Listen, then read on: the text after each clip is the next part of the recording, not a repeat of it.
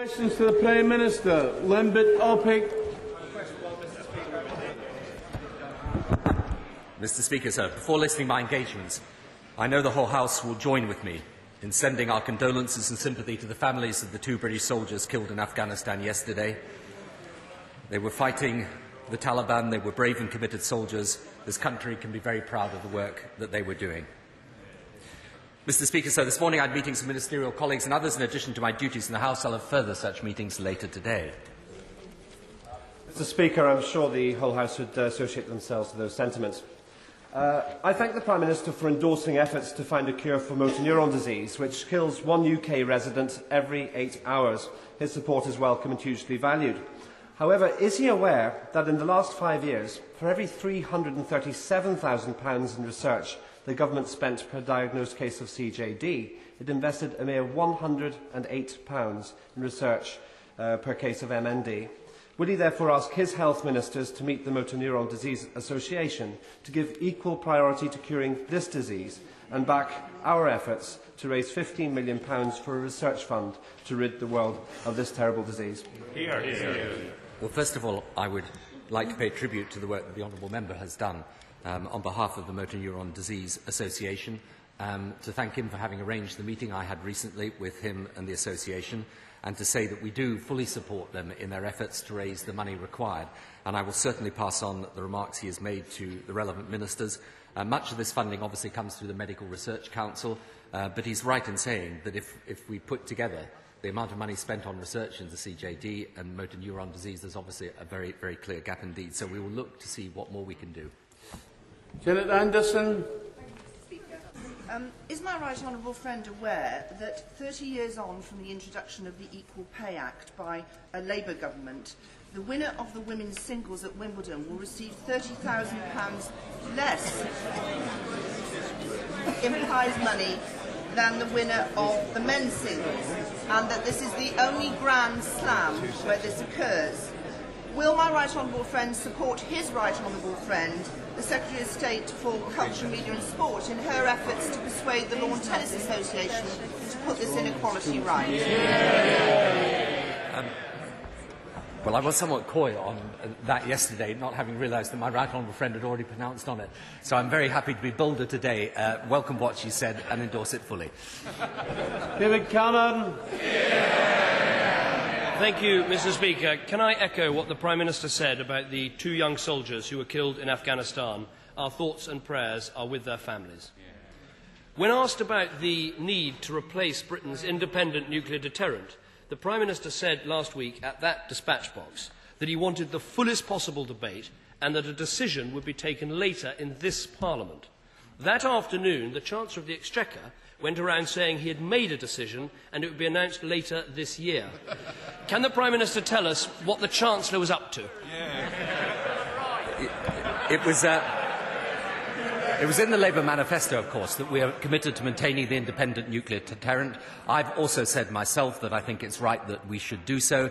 There will be a decision taken in this Parliament. I can actually say to the right honourable gentleman the decision will be taken later this year. It is important that Britain makes sure that we defend our country properly. I believe an independent nuclear deterrent is an essential part of that. Cameron. Well, the Chancellor did repeat what was in Labour's manifesto in his speech, but what he went round briefing was completely different. As the BBC's political editor put it, he said this: "I wish the Chancellor would use code and spin less and speak in plain English a little more. Then we could focus on the real debate." One of the things the Chancellor said was that there should be a vote.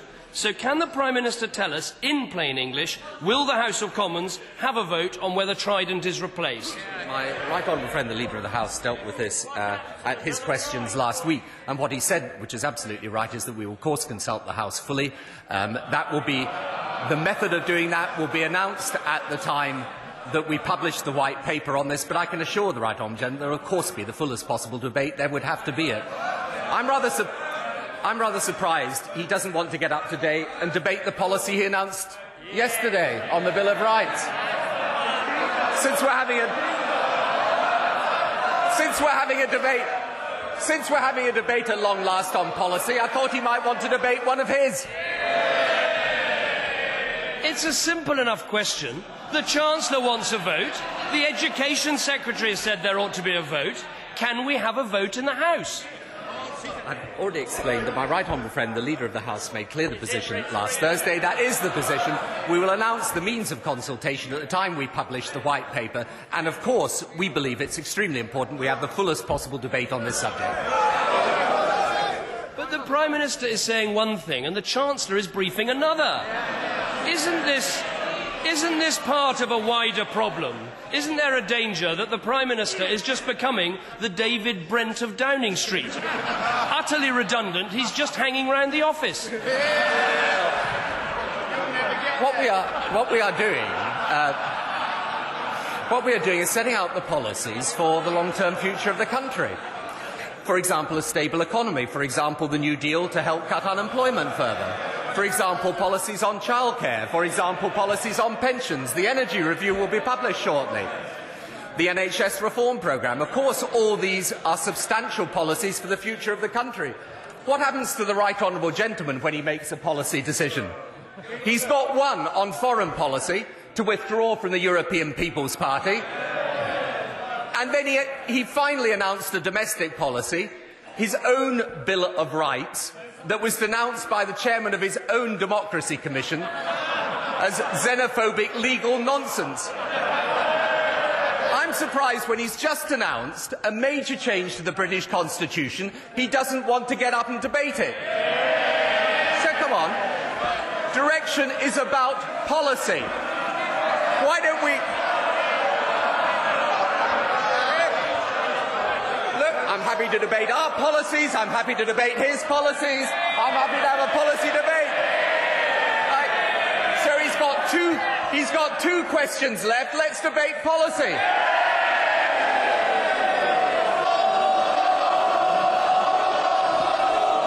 Order. Gwyn Prosser. Mr. Speaker, everyone accepts the need to deal with surplus school places in a rational manner. But what has the Prime Minister got to say about Conservative-controlled Kent County Council? But this is a major part of any conversation we have, because it's extremely important, we believe, both of us believe, to make sure that we restart a peace process there, which is the only way to stop events like the terrible events of the last 24 hours. And in the end, what is necessary, obviously, is to make sure that peace and calm is restored so that there's some possibility of getting negotiation going. The Minister will agree that this is a particularly crucial moment. What joint actions will the President and the Prime Minister take in order to capitalise on the apparent willingness of Hamas to accept a negotiated settlement and a two-state solution? It would be a tragedy if that possibility of progress were derailed by the hostage crisis. I think I understand what the right honourable gentleman is saying, but of course, if Hamas is prepared to commit itself to a two-state solution and to negotiate a settlement, that necessarily must mean that they are committed to the existence of Israel and to the renunciation of violence rather than negotiation as a way of achieving that settlement.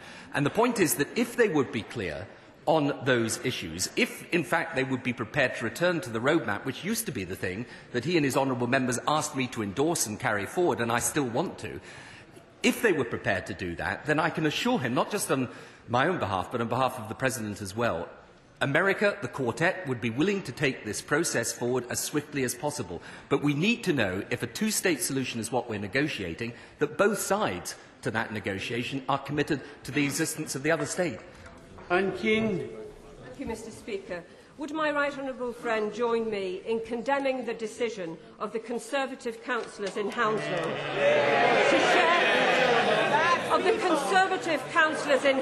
to share power with a group led by Phil Andrews, a former parliamentary candidate for the National Front? Would he agree that this decision is not consistent with statements by leaders of all the parties condemning all racist organisations? I am sure that all party leaders do indeed most sincerely condemn racism of any sort, whatever. I don't know about the particular situation in my honourable friend's constituency, but of course it would be deeply regrettable if anyone was in alliance with people who did not conform to the principles that I hope we all do. Annette Brooke. Thank you, Mr. Speaker. In light of the Prime Minister's avowed priority for victims of crime, will he ensure that therapeutic services are available for all children who experience sexual abuse, and indeed children who exhibit sexually harmful behaviour who may indeed have been abused themselves? This, of course, will be in line with the NSPCC's recommendations on this issue. Well, I would like to get an update and send it to the Honourable Lady of exactly what we're doing in the area of therapeutic treatment for the victims of sexual abuse, but I can tell her that we have increased significantly the funding for victim support and for the National Health Service also for the whole range of its therapeutic services. But I would like to acquaint myself with the actual details of what we're doing in this area and send them to her. Jeremy Corbyn. Prime Minister, I'm sure would accept that the 1970 Nuclear Non-Proliferation Treaty commits this country and all other declared nuclear powers to long-term disarmament. In the light of that, could he explain why the government is even considering an extension or replacement for Trident? Shouldn't we seize this historic opportunity to start a process of nuclear disarmament around the world? Well, of course, we do an immense amount in this area, and there is nothing consistent with renewing our own independent nuclear deterrent to be in favour of non-proliferation. But I think my honourable friend's remarks are an indication it's going to be a lively debate. David Cameron. Thank you, Mr. Speaker. Ministers are meeting tomorrow in Geneva to try and resolve the vital world trade talks. When I last asked the Prime Minister about these talks, he said that failure in the Doha development round would be a disaster, and I agree. How confident, given that Oxfam say there are still 760 areas of disagreement, how confident is the Prime Minister that we will make progress this weekend? It's obviously immensely difficult. However, we are working very closely, in particular with the German government of Chancellor Merkel and the Brazilians to try and see if there's a way forward. And in addition, I spoke to Pascal Lamy, the head of the WTO, just recently, and we talked through the various issues that are still outstanding. But yes, it's going to need a lot of movement from all areas, from Europe on agriculture, from America on subsidies, from Brazil and the G20 countries on non-agricultural market access, and we will do everything we can to make sure that progress is maintained. Cameron. Clearly, a reduction in agricultural protection is absolutely key to these talks. Although our headline offer appears to be a 39% cut in tariffs, there are concerns that when it's applied in practice, it means a lot less. In fact, one estimate, based on figures from economists at the World Bank, is that it would effectively mean an average of just a 1% cut. Does the Prime Minister agree with me that this would be completely inadequate? Yes, I do, which is why I think it's important that we all go further. But I should say to him, exactly the same calculations could be made of some of the other offers that are made by the G20, as I say, on non-agricultural market access, and on the American offer as well, in terms of agricultural subsidies. So I'm afraid in every single part of this, there are still outstanding issues that have got to be resolved. And that's why, certainly prior to the G8 and possibly at the G8, I will be arguing very strongly that the leaders need to put pressure on all the different systems to go far further in this, because in my view it would be a disaster not just for world trade, incidentally, and for the development package that we want to see, but also for the whole multilateral system if the WTO goes down. But that's precisely why, as I say, this has been a constant part of my dialogue, not just with America, but most particularly with the German government, that shares our view that failure in this area would be deeply regrettable for the whole of the international system. Adrian Bailey. Thank you, Mr. Speaker. What assessment has my right honourable friend made of the impact on community relations of the alliance between the former BNP organiser Steve Edwards and the Conservative candidate in Tipton in the last local elections? Order. It's not a responsibility of the Prime Minister. I'm sure he's pleased to hear that. Richard Bacon. Number 3, Mr. Speaker. The National Programme for IT will help us deliver an NHS fit for the 21st century.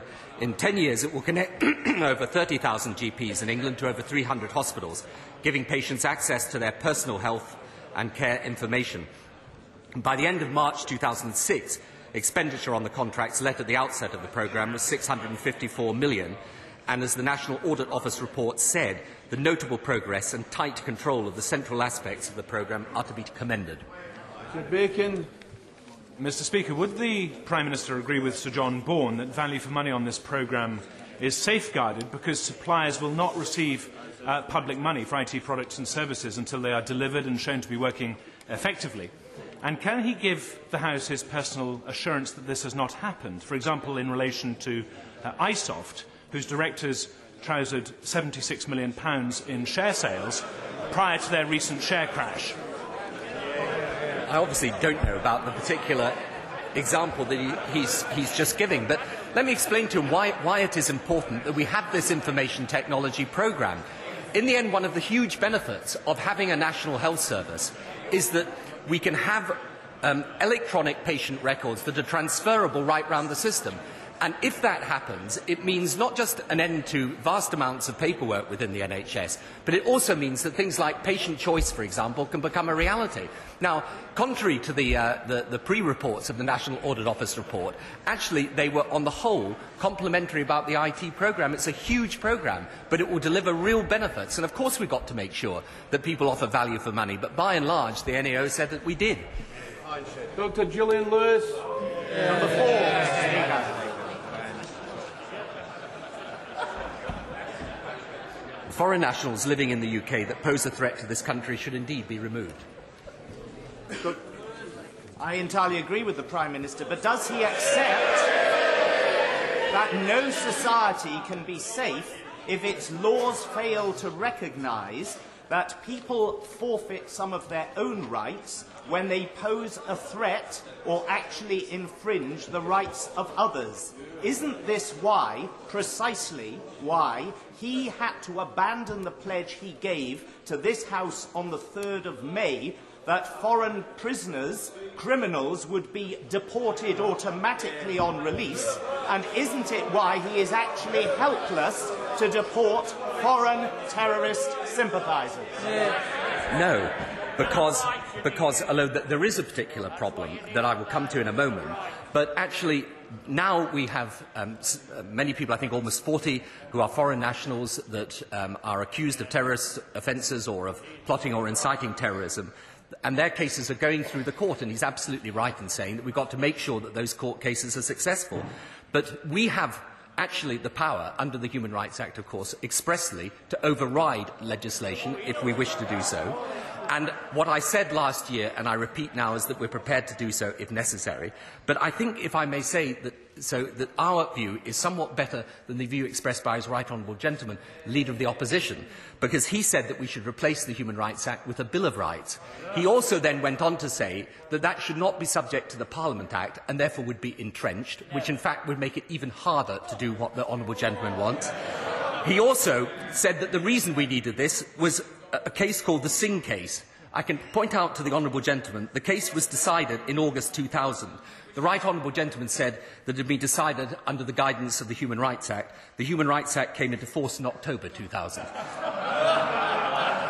So we have... Order. I think the Prime Minister's made the point. Joan Humble.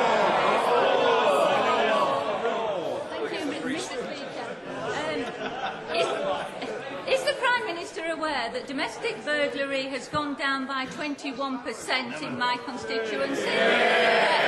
Car theft has gone down by 23% between 2003 and 2004-05. However, in spite of extra police officers in Lancashire, extra police support staff, the new police community support officers, the community wardens, special constables, many people still think that crime is going up. So will the Prime Minister reassure my constituents that they are less likely to be a victim of crime now than at any time in the past 25 years? That is absolutely true, what my honourable friend says. I would also, incidentally, like to pay tribute to the Lancashire Police Force, who are a groundbreaking police force who do a superb job. And, of course, it's absolutely right, there have been big falls in both car crime and burglary. The antisocial behaviour legislation also is of enormous help here. But I know that she will realise that we need to do more, which is why my right honourable friend is looking at the various issues to do with the Home Office, but also that the Violent Crime Reduction Bill will play a part in this as well. And so my honourable friend is right. We need to keep on making sure that The laws are fit for what we need, but also to make sure that we get the community policing out on the street that her constituents and others want. John Hayes. Thank you, Mr. Speaker. In 1997, when the Prime Minister was still the future, he pledged to... He pledged, Mr. Speaker, he pledged to cut early years class sizes to below 30. In the same year and every year since, he's promised to tackle... Unfortunately, the reverse is the case for housing waiting lists. Before my right honourable friend leaves office, will he ensure that the necessary investment is committed so that his legacy will also be one of falling housing waiting lists? Well, first of all, can I thank her very much indeed for the first part of her question, which I regard as progress of the sort. And secondly, to say to her, she is, however, absolutely right that we do need to do more on housing, particularly social housing, and that is why we are investing over the coming years literally hundreds of millions of pounds to make sure that we invest in better social housing and that we increase the provision of houses as well. And that is very, very important. Whether by councils or by others, it is important that we get the maximum investment in housing, and that is, of course, the reason why we only manage the investment when we've got a strong economy with the money, therefore, to invest. Alex. Will the Prime Minister set out a clear timetable for the removal from the statute book of the Act of Settlement? It introduces clear discrimination against millions of our fellow citizens. And would a government set on a course of repeal not be demonstrating leadership, authority and direction? Well, no, I'm afraid I can't give him that assurance, but I can tell him, since we're on the subject of legislation, what I would not agree to do, and that is to introduce the bill that he wants to introduce, which is an independence bill for Scotland that would be an absolute and total disaster for the people of Scotland. Margaret Moran. Thank you, Mr. Speaker. Is my right honourable friend aware that one of my official engagements yesterday was the opening of the 11th Children's Centre in my constituency at a school, Dallow Junior, which has received over £2 million additional investment for new facilities? Will he join me in congratulating the staff involved in that achievement? And does he not agree that this is another example of this government tackling child poverty, which doubled under the party opposite? Well, I can assure my honourable friend it's our intention to keep up the investment in children's centres. Of course, Sure Start has been also an immensely important programme that has allowed literally hundreds of thousands of people to get access not just to facilities that help their children, but many parents have benefited enormously as a result of Sure Start. But in addition to that, of course, we're trying to support people with the work-life balance, in particular the children's tax credit, the increases in maternity leave, the increases in maternity pay. And all this adds up to a package that actually results not in simply talk about helping families, but supporting families in realistic and practical ways throughout the country. James Doddridge. What part of the question, will there be a vote on Trident, does the Prime Minister not understand? Understand it. I've just referred him to what my right honourable friend said last Thursday, and that remains the position. Thank you, Mr. Speaker. Can I report with great sadness to the Prime Minister that following the local elections and a bit of bed hopping by the Liberal Democrats, that Newcastle under Lyme is being temporarily led by the Conservatives. In the past 20-plus years, Newcastle's been well served by Labour leaders, Mike Brayton, Eddie Bowden and David Leach. And so in this novel situation, I wonder whether the Prime Minister might be able to help me out. By which yardsticks would he judge this new Tory Lib Democrat alliance in my area, however temporary it might be? I think the most important thing is that the programmes of renewal and inner-city regeneration, which of course were funded by the government, are maintained by the council, and I know my honourable friend will be holding them strictly to account. Martin Horwood. The Prime Minister will join me in congratulating Cheltenham and Tewkesbury Primary Care Trust on never having had a financial deficit and living within its means. Can he therefore explain to the professionals, patients and people of Cheltenham why we are being rewarded then with the closure of our 10-year-old purpose-built maternity ward, the closure of our rehabilitation hospital, cuts in health promotion, cuts in community nursing, cuts in health visiting, cuts in access to acute care, and the non-implementation of new nice prescribed drugs like Herceptin? I obviously don't know the particular circumstances of the honourable gentleman's constituency and what has happened with the primary care trust there, although I'm sure that if we were to go into it, we'd also find that waiting times and waiting lists for patients had fallen very substantially, that there were additional numbers of people being treated far faster for cancer and cardiac care. But it is the case, I'm afraid, and this is a necessary part of the financial management in the health service. No matter how much money is put in, there will have to be proper accountability to making sure that that money is spent well. I'm very happy, however, to look into the particular points that he raises. Laura Moffat. Not here. Mark Harper. Thank you very much, Mr. Speaker. I've given notice to the Prime Minister's office that I was going to raise the case of the late Lieutenant William Norbury MC and his widow Gillian and the battle to win her the war disability pension to which she is entitled. Yesterday, at a veterans' reception in Downing Street, the Prime Minister was challenged to resolve this issue by Mrs Norbury's splendid champion, John Nunnally. In Mr Nunnally's own words, he appealed to the Prime Minister to act as Mrs Norbury's court of last resort. Is the Prime Minister now able to deliver his judgment in this case? No, I'm not able to do that right now. I mean, I did meet Mr Nunnally yesterday, and he did indeed give me a letter explaining the situation, and I thank the honourable gentleman for notice of the question. I mean, it is a complex case because Lieutenant Norbury was a member of the King's African Rifles, which is a colonial force raised in Kenya, and responsibility for his war pension was taken over by the Kenyan government when that country gained its independence in the early 1960s. Ministers and officials have met with Mrs Norbury's representatives on a number of occasions, and the Ministry of Defence are now examining a number of possible schemes to consider if Mrs Norbury will be eligible under any of them. So they are looking into it, and I hope I will be able to get back to Mr Nunnally or Mrs Norbury in due course. Gilroy. Thank you, Mr Speaker. Will the Prime Minister congratulate Plymouth City Council on returning to Labour control last Thursday after a successful by-election? Will he also take an interest in the key challenge we face of providing enough affordable housing to rent and to buy, and some flexibilities we believe we may need in order to play our part as one of the country's key growth areas? I certainly do congratulate the Council and obviously the Labour leadership of the Council on the superb work that they are doing, not least in relation to schools and antisocial behaviour and regeneration. And I think the by-election last week, sets a very good example. Order.